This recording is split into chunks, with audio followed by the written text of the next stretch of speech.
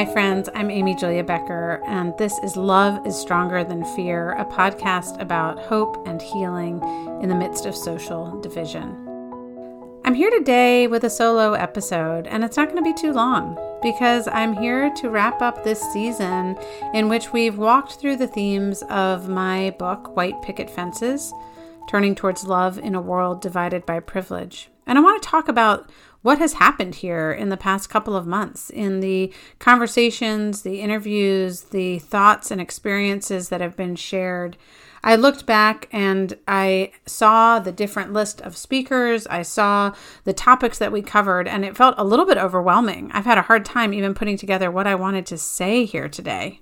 Before I get into today's episode, I do want to make one announcement, which is that if you are, especially if you're a Christian, whether or not you are spending a lot of time in church these days, and whether or not you've ever participated in an aspect of the church year called Advent, I do want to let you know that I have an Advent ebook. What is Advent? Advent is the couple of weeks before Christmas, and it's a time in the liturgical church year where people are preparing for Christmas morning, preparing for the birth of Jesus, and preparing with expectation that Jesus will come again.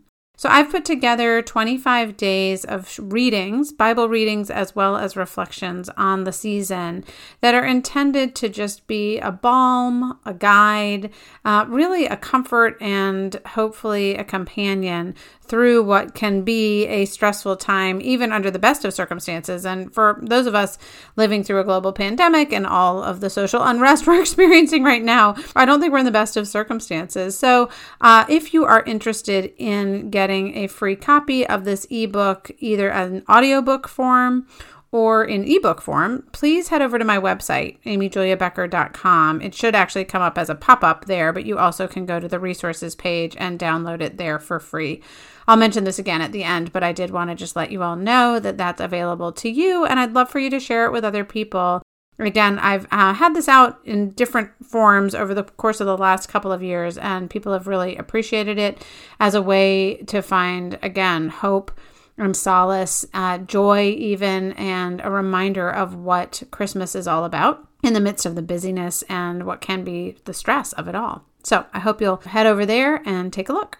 But for today, I'm also doing something a little bit different. This is going to be the last episode of this season 3 of the Love is Stronger Than Fear podcast. And if you've been following along, this whole season, I've been talking through the themes of my book, White Picket Fences. It's a book that many of you know is about race and class and disability and ability and privilege and all of the different questions that come up when we examine American life through the lens of the story, my story, of a white, educated, affluent American Christian woman who is married and has kids, and including a child with a disability, and how I came to acknowledge my own privilege, to see the ways that had given me advantages, to see the ways it had harmed me and others, and to start to reckon with what does it mean to respond to the reality of privilege in my life? What does it mean to respond with hope and healing instead of shame and fear? That's certainly what the book is about, and in many ways, that's what this podcast has been about. As you all may remember, I'm sure you remember the event that precipitated this podcast. You might not know the connection between the two, but in the end of May, George Floyd was killed by Derek Chauvin. And much of the nation watched a video of this police officer kneeling on this man's neck, a white police officer kneeling on the neck of a black man until he died. It was horrifying. It gripped the nation's attention. It led to demonstrations and protests in cities and little towns, including my little town, across the country in an unprecedented wave of response to both the brutality and what almost amounted to casual disregard for the dignity of this human life. After that happened, there was a renewed interest in all books that had to do with race and class and privilege, including mine. And it felt like an opportunity to have some conversations and record them in a way that I had not had the chance to do 2 years ago when the book came out. And so those events led directly into this season of this podcast, these conversations with men and women young and old people. I've talked to such an array of people from so many different backgrounds from across the country. And you may remember some of those. You may remember conversations about vulnerability and about what it means to live with Down syndrome, what it means to ask the question of, am I normal? You might remember questions with the historian Jemar Tisby about the complicity of the church in America in racism, or conversations about possibilities for education, for reform in the prison system, talking to Dominic Gilliard about rethinking incarceration and particularly the idea of restorative justice. You might have heard, I actually had only one person I had two conversations with, and his name is David Bailey. Talked to David at the beginning of the season about what it was like to be a Black man growing up in Richmond, Virginia, in the shadow of these huge Confederate monuments that back in June when we spoke were really starting to be in question of whether they should continue to stand in the city. We spoke again last week in the wake of this presidential election when we still didn't even know who was our president. And we talked about what does it mean as Christians to love our enemies, to love across political divides, to love across racial, ethnic, religious, and other tribal divides. How do we do that? Talked to people like Andy Crouch and Paul Miller about wealth and power. I talked to my friend Nero Feliciano, who's a social worker and psychotherapist, about anxiety and identity. There's so many different conversations that I was able to have. And if you haven't had a chance, I do encourage you to go back and take a look at the list of people and topics that were covered this season. I wanted to end by telling you about my favorites of the season. And then I looked back and I was like, oh, they're all my favorites. Every week I've recorded these conversations. And then on Tuesday morning, I also subscribe to my podcast and I'll listen to the conversation again and I'll get more depth of insight by listening to what these wise people have had to teach me in answering my questions, which I suspect line up with many of your questions as well. I do want to end with a few of my own takeaways, however, and I hope those might be helpful to you. And one of the biggest takeaways really this week in the podcast is a week, I'm flipping in my White Picket Fences, my own copy right here. Okay, so chapter 14 in White Picket Fences is called A Reversal. It's a short chapter, and it begins with the question, do you want to get well? You've heard me speak about the harm of privilege and the ways in which privilege harms everyone through isolation, through injustice, and through exclusion.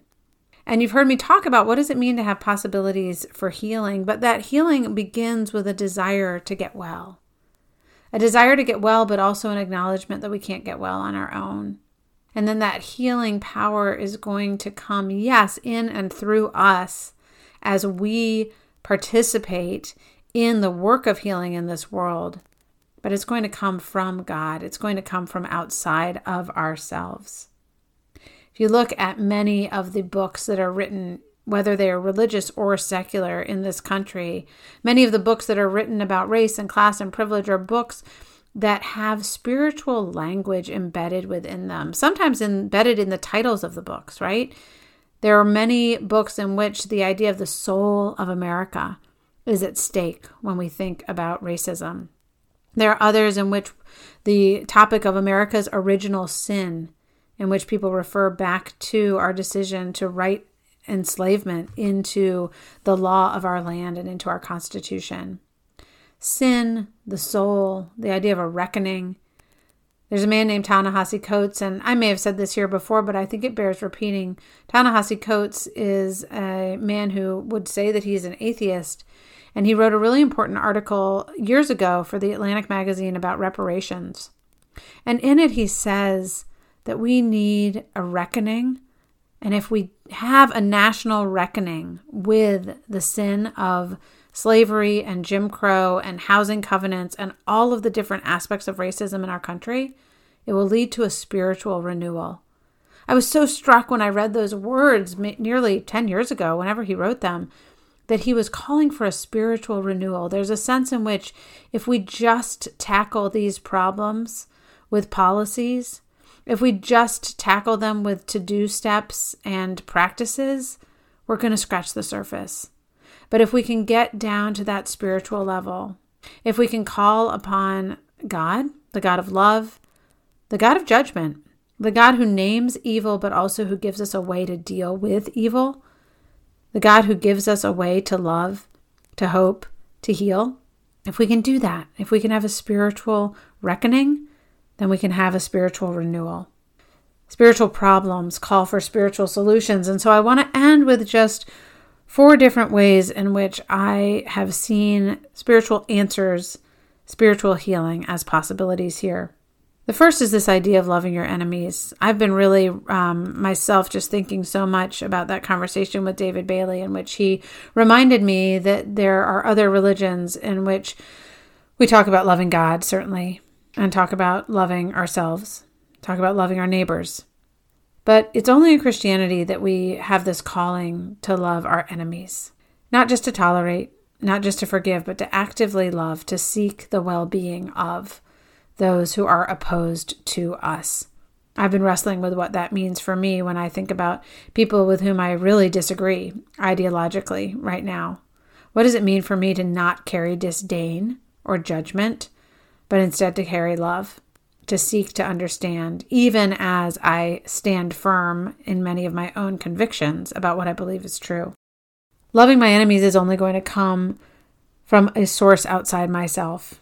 It's only going to come from an understanding of God's love, from being rooted and established in the love of God and allowing that love to course through me. And so living in that love is going to come up again and again and again. That love being familiar to me, being home, and also I just need to be so clear on how abundant that love is so that I can have so much for myself that it will just spill over to other people, including those with whom I vehemently disagree. The second thing I'll say is that I think many of us are longing for healing and for reconciliation, but as this final chapter of White Picket Fences points to, that type of healing begins with repentance. It begins with confession. It begins with an acknowledgement of sin. I said that somewhat backwards because sometimes that's the way I go. I start with what I want, which is that reconciliation and healing. And I go back and I say, well, I'd need to repent to get there. Oh, I'd need to confess. Oh, I would need to acknowledge the sin. I would need to acknowledge the woundedness. I wrote in chapter 14 a reversal that confession is in some sense a plea for healing. A plea for healing that enables us to move towards a larger work of love. Because these social divisions do emerge from our social separations and from our desires to just protect ourselves and not care for one another. If we can acknowledge that and confess it and turn away from it, repent of it, then we can begin to move towards reconciliation and healing.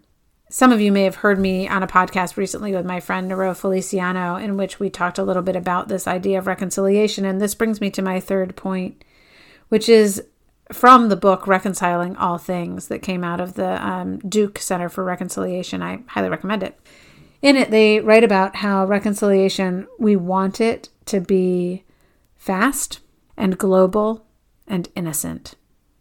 We want it to be happening everywhere, quickly, without anyone getting their hands dirty. But they say the reconciliation work is always slow and local and messy. Slow and local and messy. And I would add to that, and small. There are so many small things that we are invited into. So few of us will ever be known for the work that we are doing to participate in God's great healing redemption of our world. We will be known by God. We might be known in our local communities. We might not. But if we have the privilege of participating in healing work, we will know the reward of participating in love because we will know that love in a deeper, fuller, and more abundant way ourselves. That brings me to my fourth point, that any spiritual solution, any work of reconciliation and healing, any repentance, any confession, any loving of our enemies, it begins and it ends and it is in the middle motivated by love. I had a chance to talk with some people about White Picket Fences who are studying it as a church group right now, and one of them said, there were some things about your book that I thought were kind of simplistic. And I thought he was going to say that he thought my answer, which is the answer is love, is a simplistic one. And we talked for a little bit, and I said, I don't think it's simplistic, but I do think it's simple. It's a simple answer to love, but man, is it hard. And is it complicated to figure out what that means and what that looks like? I want to end this time, which I know has been brief, just to read the ending of the book, White Picket Fences, because I believe it's the appropriate place to end this podcast conversation. And then when I finish reading that, I'm going to talk a little bit more about what's coming in our next season and what's ahead for me. So this is from White Picket Fences. It's the last couple of pages. As I was working on the conclusion for this book, I tried to come up with action steps that individuals or communities could take in response to privilege. I tried to write inspirational stories. I even thought about throwing myself into a social justice initiative simply to have a personal anecdote of redemption in these pages. Instead, I find myself chastened and humbled, powerless and vulnerable, waiting with hope that I will be shown a way towards healing. I even thought about throwing myself into a social justice initiative simply to have a personal anecdote of redemption in these pages. Instead, I find myself chastened and humbled, powerless and vulnerable, waiting with hope that I will be shown a way towards healing. The story of privilege in America and the story of privilege in my own life has not come to a satisfying conclusion. But this story has come to a beginning. Bryan Stevenson, author of Just Mercy and a lawyer who defends African American men serving life sentences or facing the death penalty, said in an interview, "We as Christians have an insight on what is on the other side of repentance, what is on the other side of acknowledgement of wrongdoing, which is repair. Confession is a small offering, and yet it is also the foundation of repair.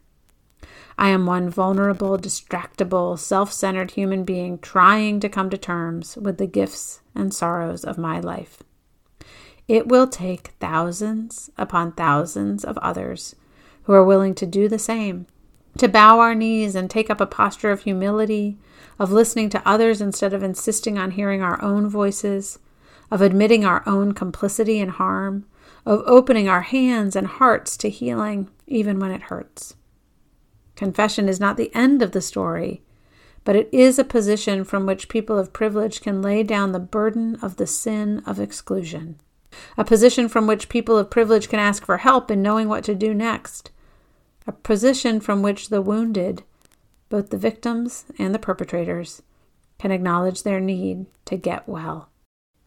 Jesus calls on people to confess their sins when he says, "Repent, for the kingdom of heaven has come near," in Matthew chapter 4, verse 17.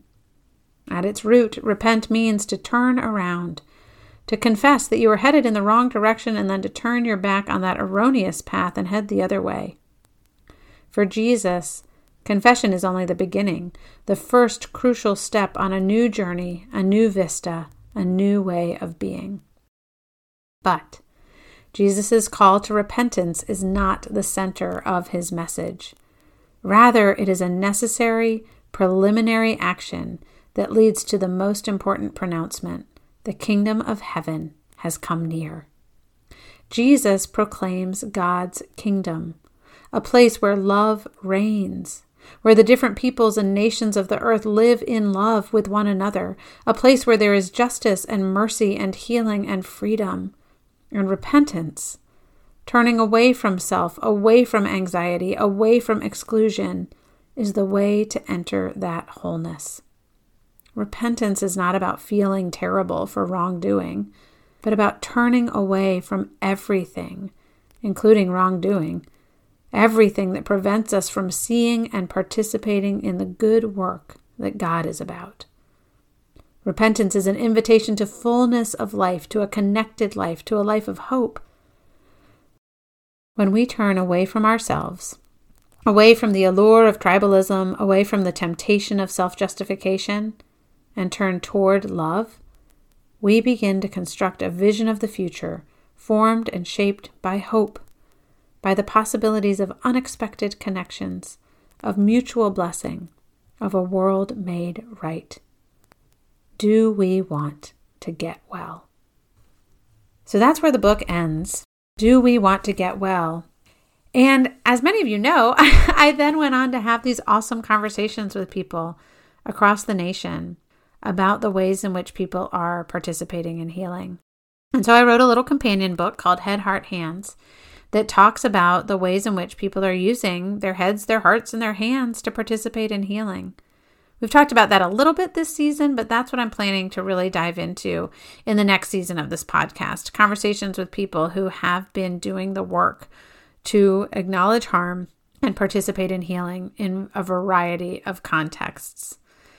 So if you have not subscribed to this podcast, now's the time. I know that seems weird because it's the end of one season, but that way in probably about 2 months, mid to late January, when the next season comes out, you'll be a subscriber and it'll just show up in your podcast feed. Another way to know when this season starts would be to subscribe to my newsletter. Again, you can just go to amyjuliabecker.com and you can hit subscribe there. You can go to the contact page and let me know you want to subscribe. Just subscribe somehow so that I know how to be in touch with you. I send a monthly newsletter, so it's not very frequent, but it does keep you informed on what's going on and will let you know when this next season begins. I'll also mention one more time that Advent book, which is hopefully a really wonderful resource for the season of Advent and Christmas. And that also is available on my website, and I'd love for you to share that with other people. And finally, if you've been listening along throughout this season and you're willing, now that we're coming to the end, to take 5 minutes and rate this podcast or give it a review, that's a big help, especially since I am going to take a break and come back in a matter of months. But I also just want to say one more exciting thing, which is that I'm working on a new book.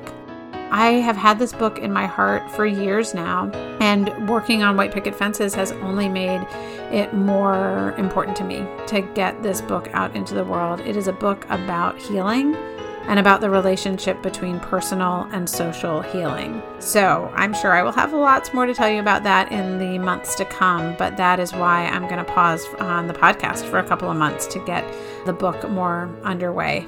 Thank you. Thank you for listening. Thank you for the work that you're doing in your own lives, in your own heads and hearts and hands, in your own communities. I've gotten to hear from many of you along the way as far as which conversations have prompted you to different thoughts and actions, and it has been such a gift to me. So please feel free to let me know about those again. I do, as always, want to thank Breaking Ground for co-hosting this podcast, Jake Hansen for editing it, Amber Beery, my social media coordinator, for all that she does. And I want to thank you again for listening. And finally, as you go into your day today, once again, I will say this: I hope and pray that you carry with you the peace that comes from believing that love is stronger than fear.